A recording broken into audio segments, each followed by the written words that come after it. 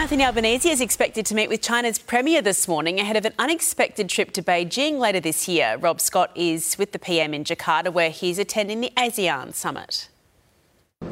Anthony Albanese had hoped he'd be able to sit down with China's President Xi Jinping on the sidelines of the G20 summit in India this weekend. But those hopes were dashed when it became clear President Xi would not be attending, sending his deputy Li Keqiang in his place. The Prime Minister now looks likely to have to settle for a one-on-one meeting with China's number 2 instead. That looks likely to go ahead in the next couple of hours.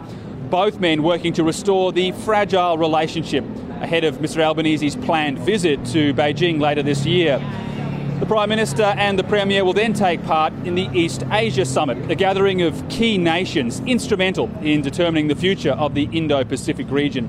China, though, won't be the only major power whose leader won't be there.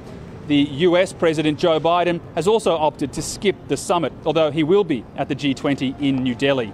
Later today, the Prime Minister will head to the Philippines to shore up another alliance with a strategically important partner, a country that has its own disputes with Beijing. Thank you, Rob.